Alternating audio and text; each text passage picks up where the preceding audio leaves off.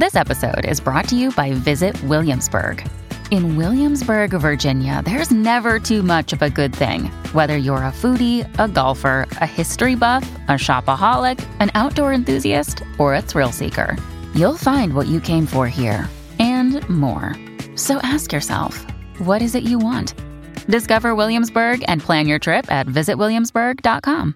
Hello, everybody. This is Marshall Poe. I'm the editor of the New Books Network. NBN listeners like to read books and buy them. So we thought we'd tell you that right now, our friends at Princeton University Press are having a remarkable site-wide sale. You can get 50% off books, including ebooks and audiobooks, with the code 50, F-I-F-T-Y, at checkout until May 31. You can save some real money on Princeton University Press books. I encourage you to go there and check it out.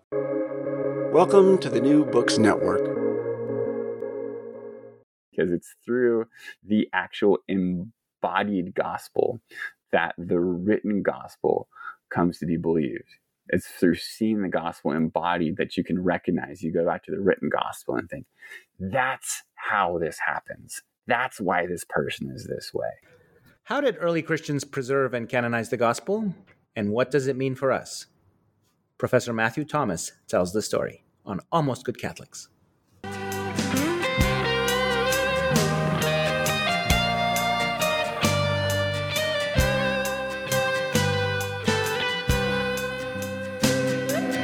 Welcome to Almost Good Catholics, a conversation about theology and apologetics. I'm your host, Chris Adinius, and I will be asking interesting people who have thought about the big questions to share their conclusions, to explain what we know, how we know it, and why we think we know it. I hope this format in relationship and dialogue and back and forth may help us approach the truth and to have a really good time doing it. If you should want to take the conversation a step further, I invite you to please email almostgoodcatholics@gmail.com. Returning to continue our discussion from last week is Professor Matthew Thomas. He teaches the Old and New Testaments, patristics, and biblical languages at the Dominican School of Philosophy and Theology in Berkeley. Matthew Thomas, welcome back. Thank you for letting me come join you again, Chris. When we left off last week, and new listeners may wish to go back one episode to hear that first part, we were talking about the earliest extant versions of the New Testament. What can you tell us about the dating of the Gospels? Well, this is a great question, and it's difficult for me to answer this in a way that's succinct because I have so much fun with these things that it's kind of one of those things where I'll start going on, and then, the audience will leave and I'll just be talking to myself and I won't even notice. So the easiest, if you're going to just start, the first thing you want to say is that nobody knows exactly when the Gospels are written, because I would say a fairly wide range of dates is defensible. It can often end up being a sort of Rorschach test where, somebody who has a certain kind of background or a certain sort of theological predisposition is going to give you a certain date in an earlier range, and another person with a different disposition will go and give you a later date. And what's interesting is I actually think that the historical thing that's most significant when it comes to dating the Gospels isn't actually something that is in the Gospels at all. It's just not one of the Gospels. It's the book of Acts, and it's the dating of the book of Acts. Because, everybody agrees that Acts is the second part of a two-part, volume that Luke goes and puts out. So volume 1 is Gospel of Luke. Volume 2 is the Acts of the Apostles. And so if Acts is volume 2, then Luke must precede Acts. And so that's fairly straightforward. There's nothing controversial. And it seems as though Luke as well is making use of other sources. And so he says that in the beginning, there's many others, Theophilus, who try to go and lay out an account of what's happened. And I'm going to try to, do this in a way that is orderly so that you can know the certainty of what it is that you believed. So he refers to these earlier accounts. Most people think that either, the Gospel of Mark or some other early, kind of gospel thing where one believes in a Q source or something like that. Everybody knows that there's sources that are preceded, probably earlier Gospels that Luke is making use of as well. So Luke's not the first one in that sort of gospel ordering. So if we look at the book of Acts, we can say, what could go and tell us, when this thing is written? Are there any clues? There's more than one position on this, and so I don't want to go in to tell you, hey, this is a definitive anything. I'm just going to tell you what I guess I could say makes the most sense to me. the book of Acts, if you recall, it ends just before the trial of St. Paul. And so we know that Paul, he's made it to Rome. He's safe there. He's, preaching the gospel freely. He's doing so for 2 years. And then it just goes and ends. You think, well, that's a weird way to end the story. That's kind of strange. Like, why does it go and end here? Well, there's more than one reason that you can give for that.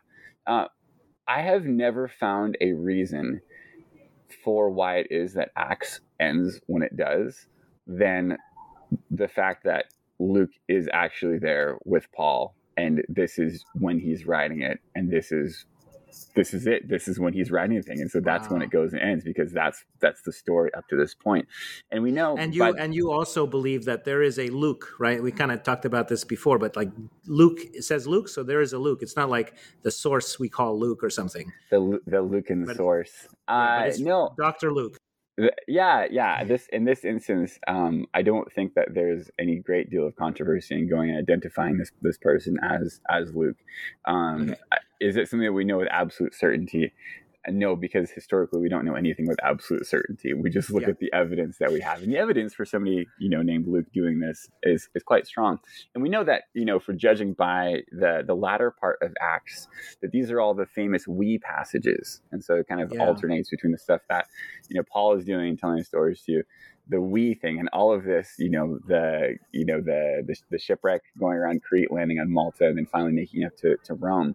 All of these are we passages, and so it seems as though Luke is present with Paul as all of this is going on. And if you're going to ask yourself, think, okay, well, is there a reason why Luke would go and end the book of Acts, in this point, if there was actually a lot more that happened afterwards, and he just didn't want to go and fill it in for whatever reason?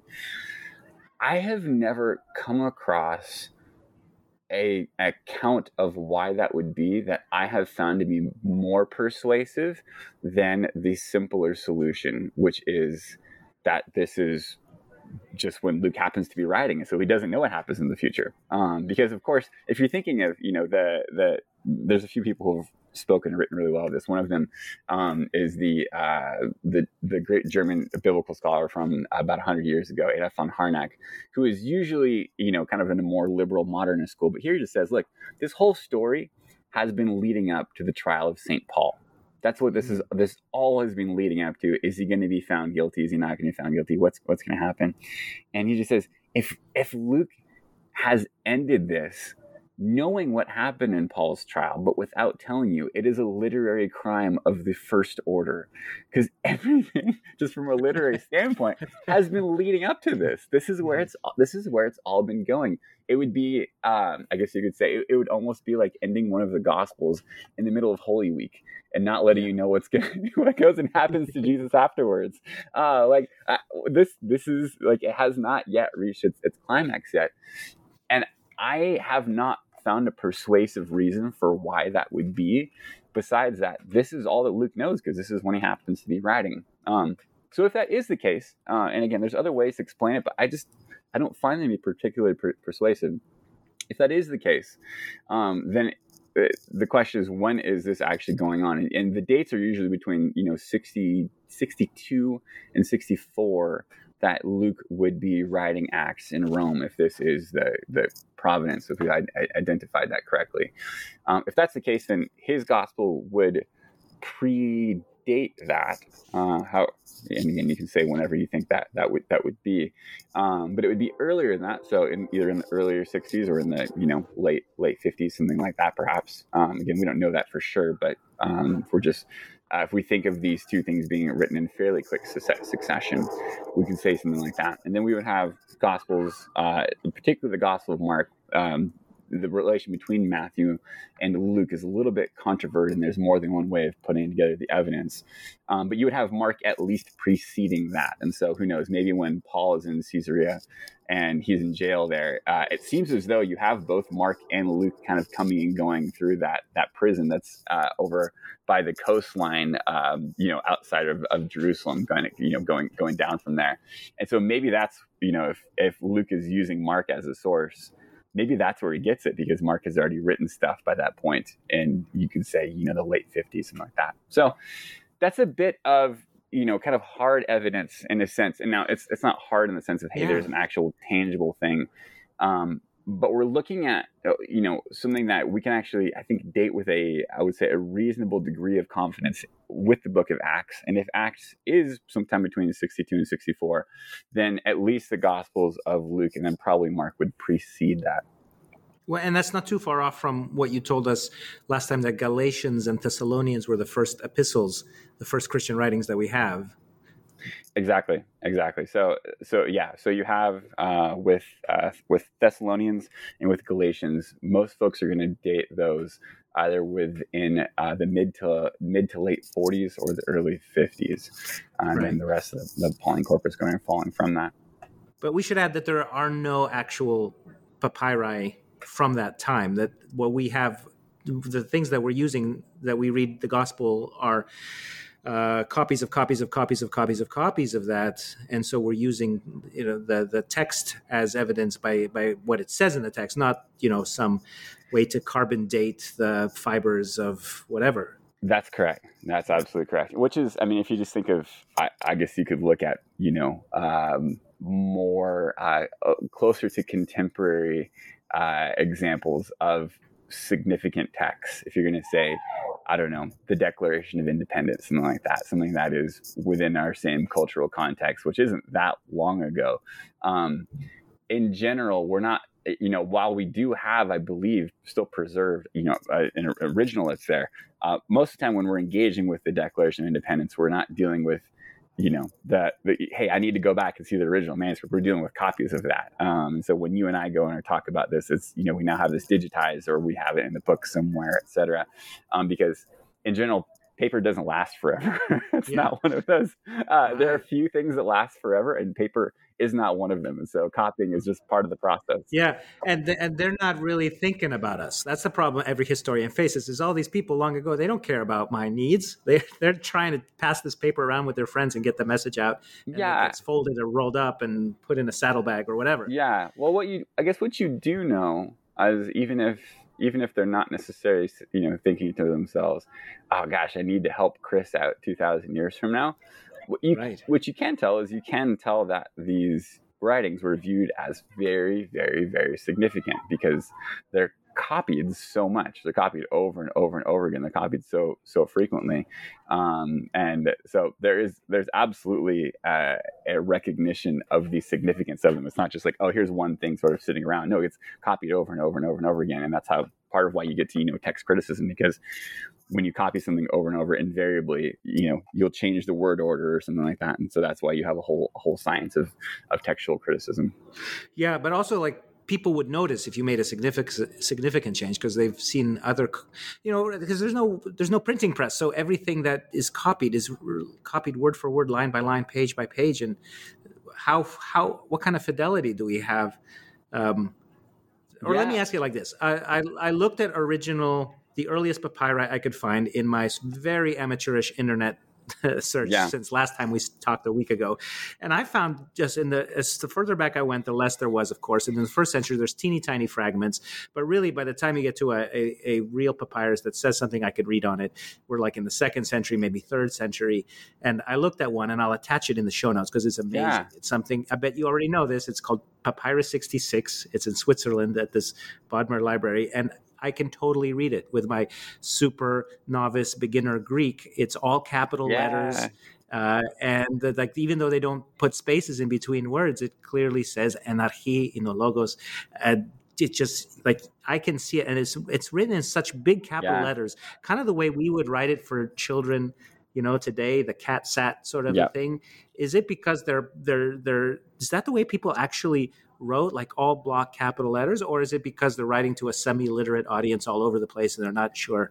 Because when I read things in the 16th century, like working on the Spanish Empire, it is such chicken scratch. Like paleography is trying to figure out what the heck these scribes are doing with their shorthand and all that. But absolutely. So what you tend to find is within the period that we're engaging with. So you 1st century, 2nd century, et cetera, that it tends to be that script that's there. So the uncial script where it's all capital letters and you don't have any there's no spaces in between, and you'll have, as you get to the end of a sort of the end of the page, and you're in the middle of a word, and it'll just sort of pick up on the next letter. We're going to pick up on the other the next line, and so it is one of those things where you have to get used to reading that way.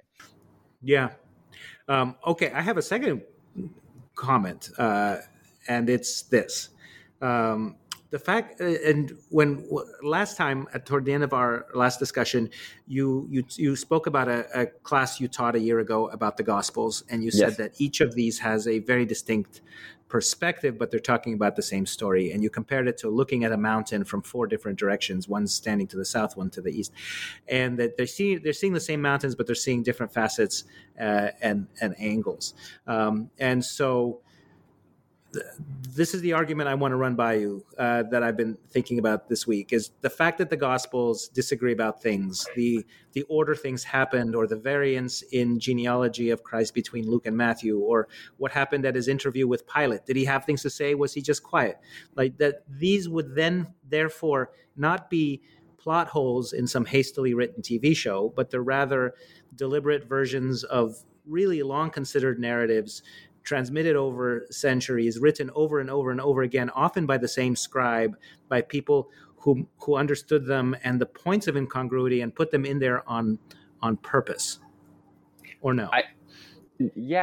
So I would say that if I'm going to restate what you just said, yes, I would say that I would affirm, which I think is what you are affirming, that the places where you have material that is unique and distinct to each gospel, that is not unintentional. That is not unintentional.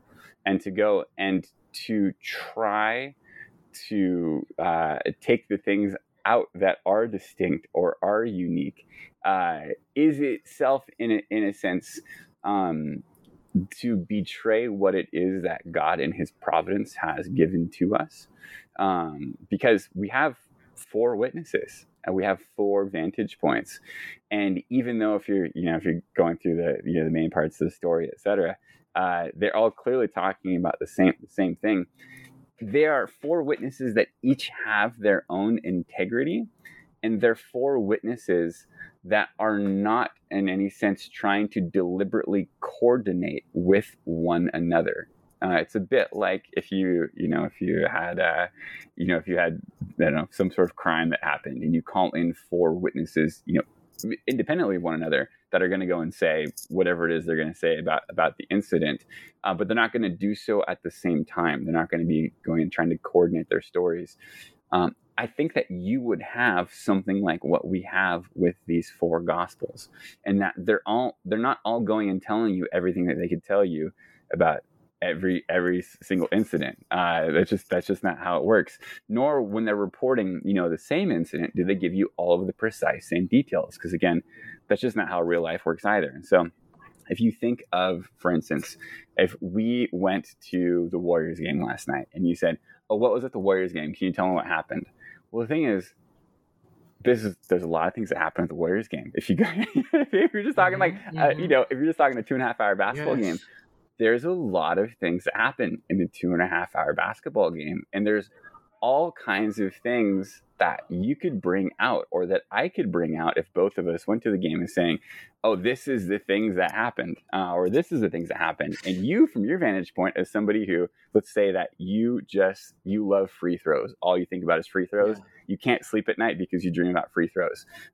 You might be telling me about all the free throw percentage and what one player was doing, another thing like that, and you're going to be bringing that out more than perhaps I might, because I just like to see people jump really high. I'm like, wow, that guy, he jumped really high, he dunked the ball.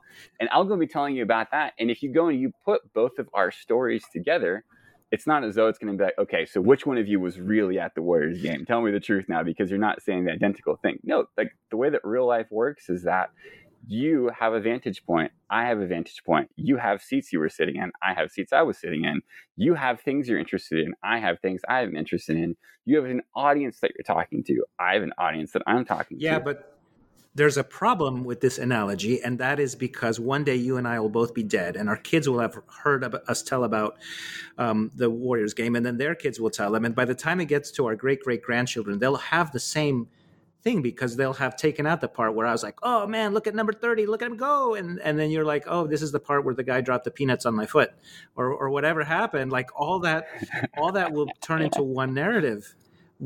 And yet here, that's not happening. Here they kept it, right? Each scribe, each generation, they kept it. Now, why, and what does it mean? No, this is fantastic. So let me ask you a question, Chris. Have you heard of the Diatessaron? No, tell me what that is. So the Diatessaron is made by Tatian in the 2nd century. So sometime around like 150, 160 AD. And the Diatessaron is actually Tatian's attempt to produce a 1-volume gospel. So what he does is he takes the 4 gospels, as they exist and as they're in circulation, everything like that, and as they're, they're known to the early church. It says, I'm going to take these 4 gospels and I'm going to make a synthesis of them. I'm going to make a gospel harmony, and we'll go and use that. Yes. So instead of having 4 books, we'll have 1 book, and we'll take all of the details, we'll synthesize them into just one. And what's interesting is that you can still find places within Christianity where the Diatessaron is quite valued. And so I believe that there are still Syriac churches that use the Diatessaron for their readings of the gospel. But what's actually quite interesting is that the overall reaction to the Diatessaron was itself negative.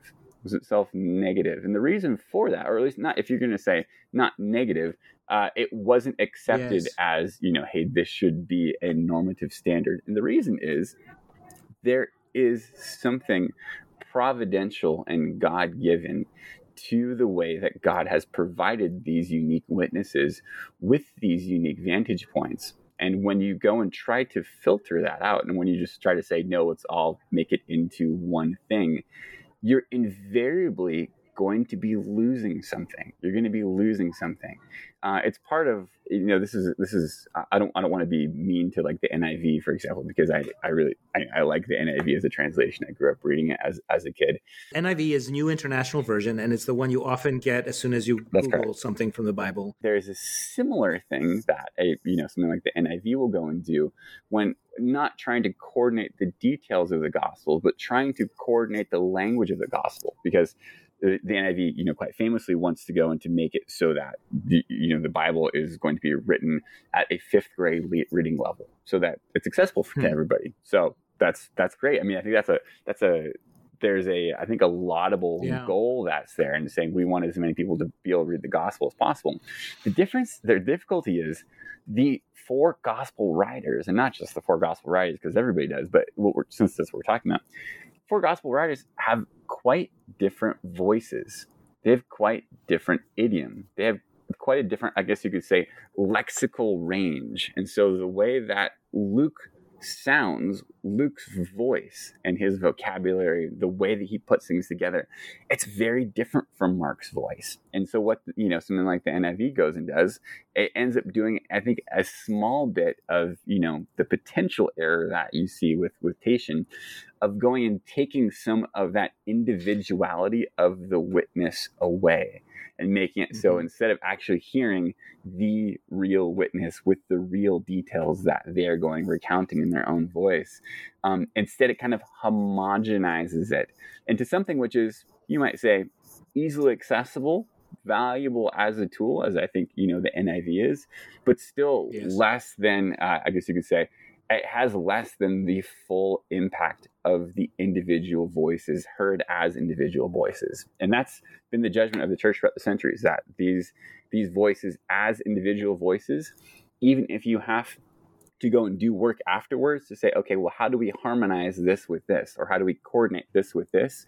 Still, you don't want to go and lose those individual voices. You want to preserve them as they are, because they're true and, authentic original witnesses.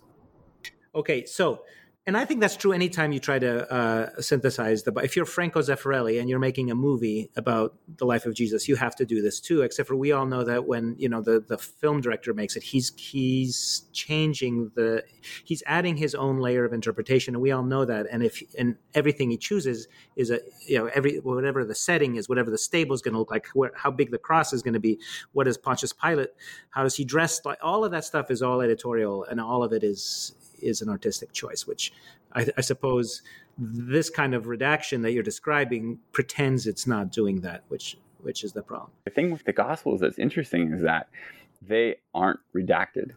They aren't harmonized. Right. Which also is what you were saying about the Acts of the Apostles, like where you leave it, you don't touch it. Don't touch it. Exactly. Somebody could have gone, if it, say that Acts does go and end in 62 or 64. Well, Paul's martyrdom was just a couple years after that, and you think, well, gosh, if the death of Jesus Christ was what it was as impactful as it was, and of course Jesus Christ resurrected, so slightly different because nobody thinks that Paul was resurrected. But still, if you're thinking of early Christians, they love martyr stories. They love seeing the way that Christ went and suffered, the way that they, as those who are filled with His Spirit, that the way that they go and they suffer in a way that ends up being transformative for the people around them.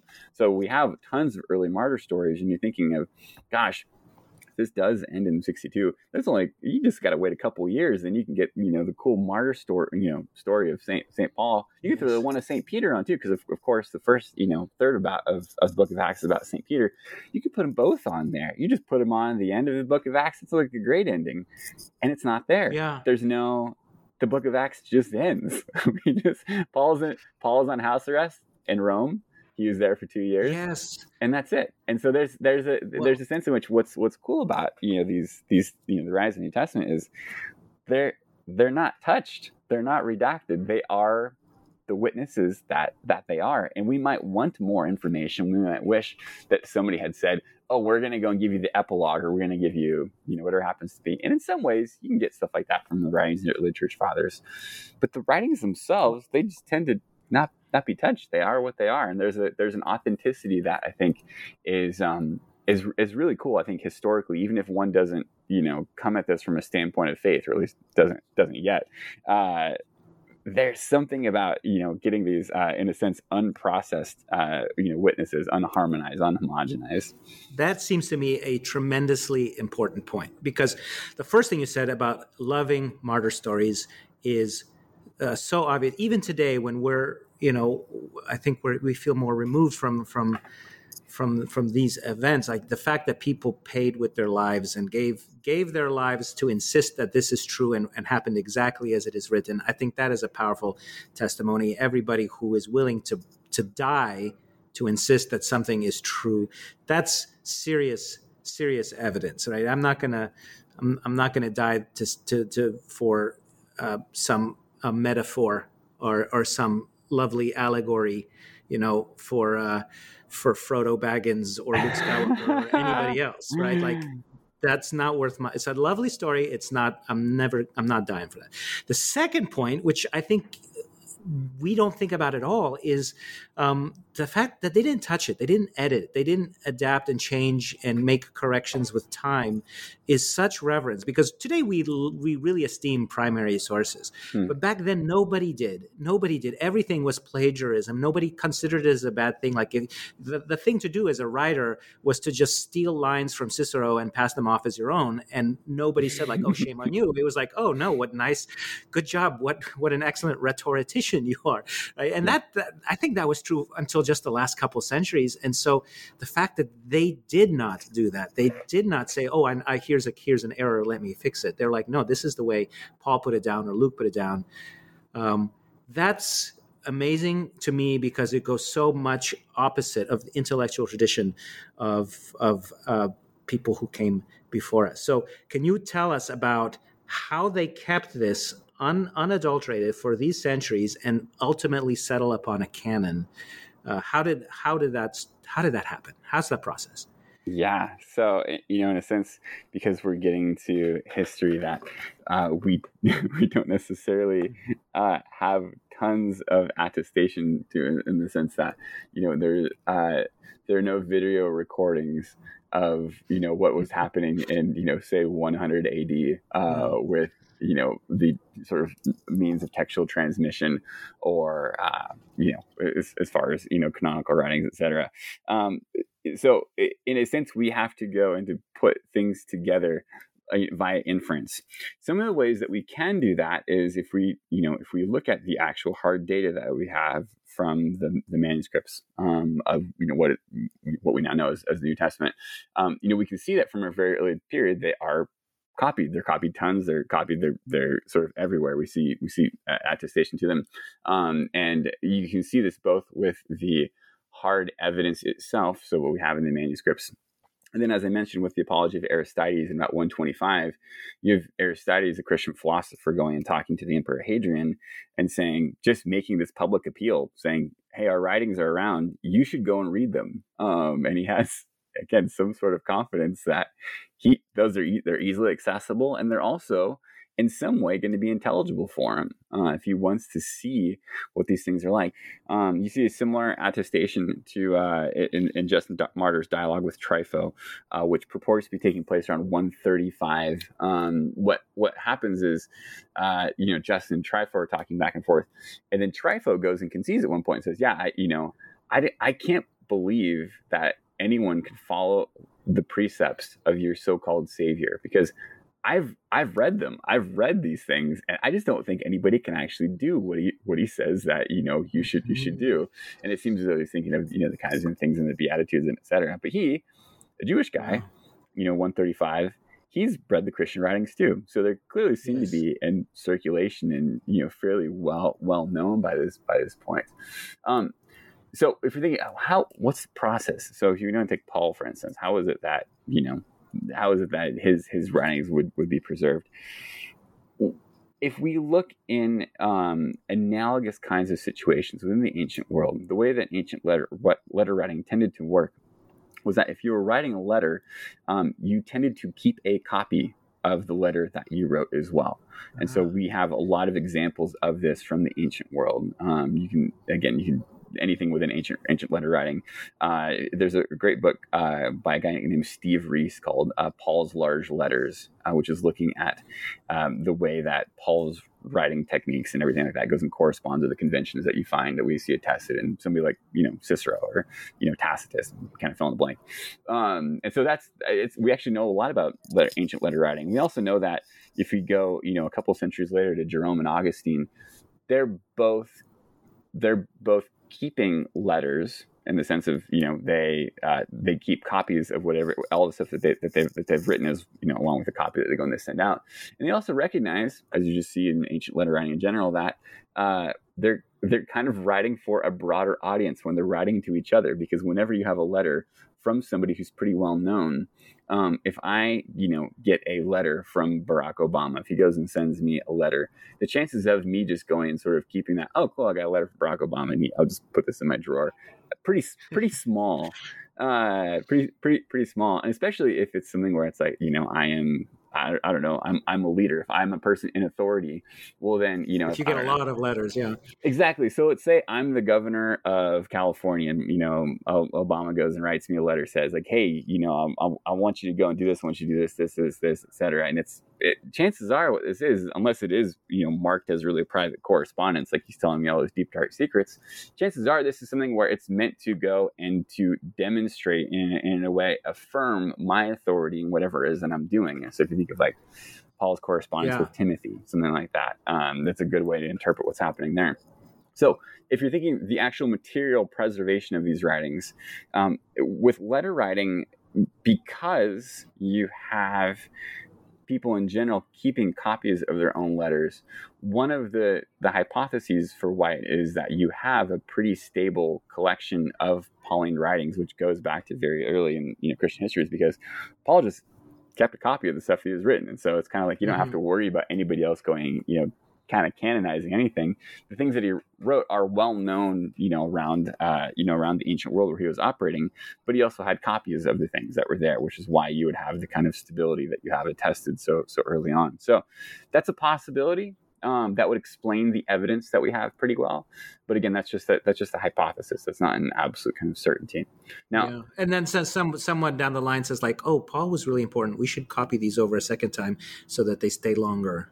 Yeah, so I guess you don't really have to. You don't have to get very far down the road as far as there's not a whole lot of development there, because we already know. When we get by the time we get to Ephesians, Colossians, that you have exchange of letters between the communities, and so the things that was written to one, they should go and exchange this with the other. So already within Paul's lifetime, you have circulation of these things, and again, because Paul was valued the way that he was valued, again, you don't have to read very far in the book of Acts to go and see this. The chances are that they would just go and kind of circulate it and just be like, "Oh, well, here you go, this is it." And then the idea that they're not going to go and copy this down as well is kind of hard to imagine. It's kind of hard to imagine, and also just wouldn't accord well with the material evidence that we have in having so many copies of these things all over the place. They're clearly, valued highly by early Christians. And the same goes for the other apostolic writings that we have from Christians. So that's a bit of sort of the material question and a bit of the, the process as far as how does this stuff get preserved. Okay. One point that I just want to say, which I think is important, is we're talking about all this Bible stuff, and it's great. I think it's fantastic. I love it. This is what I do for a living. I think it's really interesting. I think it's really important. I think it makes a huge difference in real life. But at the same time, even as a biblical scholar, I have to say that Christianity, Catholicism, it is not a religion of the book. It is not a religion of the book. The book is extremely important. These texts are extremely important, but it's fundamentally a religion of the incarnation. It's fundamentally a religion of the incarnation.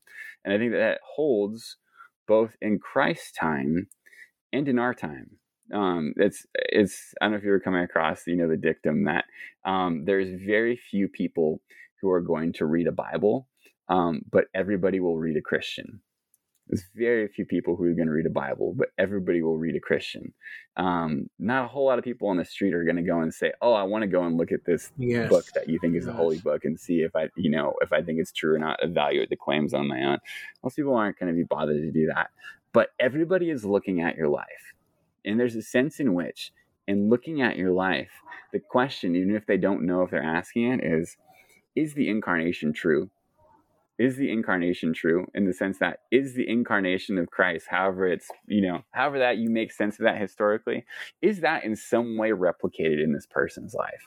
Do you actually see the divinity that marks who God is? Do you see something supernatural that's inexplicable by just natural means operating within this person's life? And that's actually, in a sense, that's kind of the more fundamental question. And once one goes and recognizes that, yeah, God is, God himself is living and active and does things in people's lives that can't be accounted for in any other way. And then you recognize that continuing, not just, not as an aberration or funny, but something that's happened, throughout history all the time. Then by the time you look back at the first century, you think, oh, okay, well, of course you have all these crazy things happening. And of course you have all these witnesses that, value all of this so much. And so that's just to say, this isn't, giving the canon answer. But I actually think that point is more important, and maybe we'll put the canon question aside for another time. And I think it goes kind of what we were saying earlier about martyrdom. What are some other things, what are some other things that are the incarnation, the living God in the hearts of these early Christians? Is it the way they share in community? Is it the way that, that they see no distinction, male or female, Greek or Jew, slave or free? They're not interested.